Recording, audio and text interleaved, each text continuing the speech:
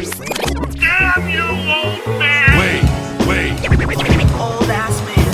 Shut up, old man. You smell like fart. No, man! Old man. He's so old, he got a podcast on cassette. Fuck, you're old. Damn it, Wade. Hey, what's up, everyone? I'm Rob Wolkenbrod. Thanks so much for having me on the podcast here, and I want to talk a little bit of basketball here because there has been quite a bit that has happened here the past few days. Keeping it relevant with the Ben Simmons, I don't know if you want to call it fiasco, breakdown, collapse, whatever you want to call it, but this was pretty epic in terms of, oh my god, what am I watching? Because we watched someone who was so hyped coming out of college, this bona fide number one pick. Comparisons to Magic Johnson for his size, his playmaking ability, his court vision, athleticism of getting to the hoop and creating for players and getting, I was about to say getting his own shot, but Magic Johnson found ways to score, and Ben Simmons hasn't really found ways to score. That was his problem coming into the NBA, and that is clearly his problem right now. What are we, 4 full years of him in the league? And it feels like he's regressing, and this series against the Hawks really showed that Ben Simmons is regressing. He's a fine defender. He's still dishing out. He can still dish out over 10 assists a game if he wants to. Still sub for teammates, but it's really a problem when he can't. He passes out of open layups now, open dunks. This is a broken player who's just fallen apart and collapsed from the Hawks just getting inside his head from every little foul they committed on him to force him to the free throw line because he was so scared of taking a free throw. And he doesn't take a jump shot. I mean, that's been known for a while, even though he has made, I think, maybe 1, maybe 2 3-pointers for his career, but you don't see a mid-range shot. You don't see anything. The only thing you see is things close up to the basket, and he wasn't even willing to do that at the end of the game in a crucial moment when the Sixers needed a basket so badly that could have turned the game in their direction and really made this their series to go against the Bucks next. That didn't happen, and it's a shame. It's a shame because I love Ben Simmons coming out of college. I loved what he showed in the beginning of his run in the NBA, and I thought, okay, he'll develop a jump shot. But that hasn't happened. So before I get into that, I should just say that this whole Game 7 incident was pretty comparable, I guess, to a collapse of Nick Anderson proportions. I think that's fair. You're in the middle of the playoffs, crucial moment. I think Nick Anderson's was a little more of consequence, maybe, but Ben Simmons still, it's a player who just was broken in his head, and now you have to wonder, how do you come back from that? How do you come back from that? Because I'm not sure right now. Because there's so much with this game that needs to be fixed, and it's all offensively. It's all being able to score the basketball. And maybe, yeah, it's one thing, but there's a lot to it. There's creating your own shot. There's hitting a mid-range shot. There's finding confidence from the free throw line. There's finding confidence from 5 feet away. There's finding confidence from 2 feet away. There's maybe stretching out and feeling confident enough to go behind the 3-point line. And it does not seem right now that, or at least it hasn't seemed in over the years, that he has willingly committed to becoming a better player in this regard. He hasn't. We're 4 years in, and I think this was This was from a quote from a Fox Sports article from Yaron Weitzman, where he has spoke to an assistant coach, or maybe an assistant coach said this at the time. They said, has Ben Simmons improved on anything since he's come into the league? And the entire coaching staff of the 76ers was silent. No one could say anything, because there's nothing to say. I don't know what Simmons has improved on. I mean, yeah, sure, I'm not up close and personal watching him every day, but watching from afar, especially right here just outside of Philadelphia, where I've been exposed to his games however many times now, it's a problem. He hasn't shown anything different than he has when he's come into the league. He hasn't changed at all. And sure, he's just 24 years old. He'll be 25 for next season. He'll be 25 in a couple weeks, I think, actually.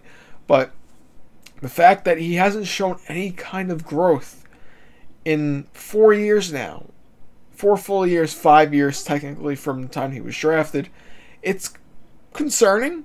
It's definitely concerning, because you're going to reach a point where he's maybe, in a couple of years, he'll be 27, 28. He'll be in his quote-unquote prime.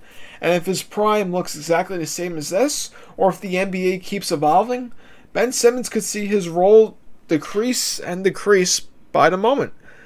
Because right now, he's supposed to be the second star. I mean, at some point, maybe a couple of years ago, he was considered a co-star, but this is clearly Joel Embiid's show now. I don't think that's a conversation anymore. And now, just with Simmons, it's, where does he fall in the hierarchy? He's not a second star. He shouldn't be. Is he behind Tobias Harris right now? And just makes you also wonder too, how could things have been different if Jimmy Butler was still around and he willingly recommitted to the Sixers? Would Simmons have more of a role where he could settle in more as a distributor and have guys take the pressure off him? Maybe, but with the way how the Sixers team is constructed, with the expectations over the past 4 years, this is always supposed to be Ben Simmons growing into this superstar player, a 6'10", 6'11" player who's so athletic, so gifted as he is with handling the ball and defensively. And you always thought if you just get maybe a little bit of a jump shot, he could be okay. He could survive. But that has not happened. And it's holding him back from being a superstar. He's not even a star player right now anymore. I would more consider him just he's a fine player. He's not a bad player. He is definitely not a bad player. I don't want to misconstrue anything, but he is maybe not what we thought he was going to be. Maybe that's just the case. Maybe we looked too far. Maybe those flashes he's shown over the past few years were too much. It's all stuff to reconsider right now, because he needs to go into the gym. He needs to go to improve. He needs to do everything possible to even get a marginal offensive game, because he doesn't have a marginal offensive game. He has a non-existent offensive game. He is a broken player. Now, my thing with him is, if that doesn't happen for him, if he doesn't develop any kind of offensive game, maybe he can become a Draymond Green-like player, where he's the anchor of a defense. Sure, there's Joel Embiid there, but I'll get into that in a second. But Simmons can be an anchor of a defense, pass the ball, maybe hit a shot inside when he can. I mean, sure, Draymond has a more diverse game of being able to go behind the arc, but Simmons could become that kind of guy. I mean, sure, they're not perfect it's not a perfect comparison here whatsoever, but in that kind of role where Simmons works around more talented offensive players rather than being relied on to get his buckets and to succeed in that regard. Because Simmons can do everything else, or a lot of the other things. He just can't score for his life. And that's unfortunate. So maybe he has to go somewhere else and become that guy. I'm thinking right now that's probably the case, because the Sixers have a lot of work to do, and I'm just not sure how much this team is going to change without moving him. Because if they don't move him, I just don't see how the fabric of this team is going to look any different. Because there's going to be shooters around him and Embiid, and Harris is still there, who's a fine player, but flawed. Otherwise, I mean, you're going to have players who are like Seth Curry and Tyrese Maxey, Danny Green. It's going to be the same team. Do you really want to run it back? No, I don't think it's a good idea because we're so far into this, and I just don't. It's not working. The Sixers team just can't advance. They're too flawed. They move out, but if they move out Simmons, they're going to also be exposed in the backcourt because, I mean, the hypothetical has been sending him to Portland for C.J. McCollum. C.J. McCollum is a good scorer, but he is not someone to be relied on defensively. Maybe the Sixers could be a funner team in that regard, but you're still so small in the backcourt. You're going to need a bigger guard to go along with him, or someone who's a little more passive depth and someone who's a little more in control of the offense. Maybe that's Kyle Lowry, but he's not a bigger guard, I guess you could say. So that's a little bit of a problem, and you'd have to really rely on the size up front to make up for it. Harris is big. You have Embiid. You'd have to get maybe someone else in there. Maybe you install Danny Green in there, but I don't know if that's not really a long-term fixture. So the Sixers have a lot to look at here because Simmons just doesn't have a lot of value right now. He's owed so much money over the next 4 years. I think his contract tops out at $38 million by the end of it for an annual salary. It's a lot of money for a player who brings you some things but not everything, and when he can't score and when he's inside his head, oh man, that's gonna be a tough sell to give to another team. It's a lot of money. I don't have the basketball reference numbers off the top of my head to look at, but it's a lot of money, and I don't know what Sixers are going to be able to do with it. Someone will take Simmons, and I'm probably just not thinking of the ideal scenario off the top of my head because Simmons is still a talented player. But the money and the fact of, is he ever going to morph into something beyond what he is now? I don't know. I don't know. It's probably going to be a team we don't expect that takes him on. Maybe not even a smaller market team, a team that's just far away from doing anything. Maybe Sacramento takes him. I mean, they have De'Aaron Fox there, but Simmons, you really have to experiment with what you do with him. And maybe that's actually ideal because Fox is a secondary ball handler who can score. He's not the best shooter, but he can score. He can do a lot more. So maybe Sacramento. I don't know. You can look around the NBA and find something. Maybe he goes to Houston where it's a bare bones situation and he can do whatever the hell he wants there. Man, it's tough. It's tough to find a scenario, but for Simmons to go. But it's gonna be quite the offseason in Philly, that's for sure. Not just for the Eagles anymore. So I guess one more thing I want to talk about with the NBA is this narrative that I've been seeing ever since the Philly-Atlanta series has ended on the NBA being in a quote-unquote bad spot with Milwaukee, Atlanta, Phoenix, and the Clippers as the Final Four. I don't love that. I think that's wrong. If anything, I think this is a terrific growing moment for the game where fans are going to be more exposed to Trae Young, to Devin Booker, Giannis is a top-tier star, and he's becoming a casual name, but the fact that he's in Milwaukee, it's more the fact of that. It's just like, okay, Milwaukee, whatever. Atlanta, whatever. The Clippers being secondary to the Lakers, whatever. Phoenix, whatever. But, and also, too, because none of these teams have won an NBA championship either ever or since the 1970s. To me, getting that diversity of teams in there is great. Getting these new stars in there is great. You're getting exposure. You're putting these new faces at the forefront. You're getting new faces for the NBA to sell and to market. I think that's great. and I don't think there needs to be an asterisk here put onto it. Despite, there's injuries that have come up along the way with a lot of teams and superstars that have already been knocked out. But the NBA, I don't think, is in a bad spot here. I really don't.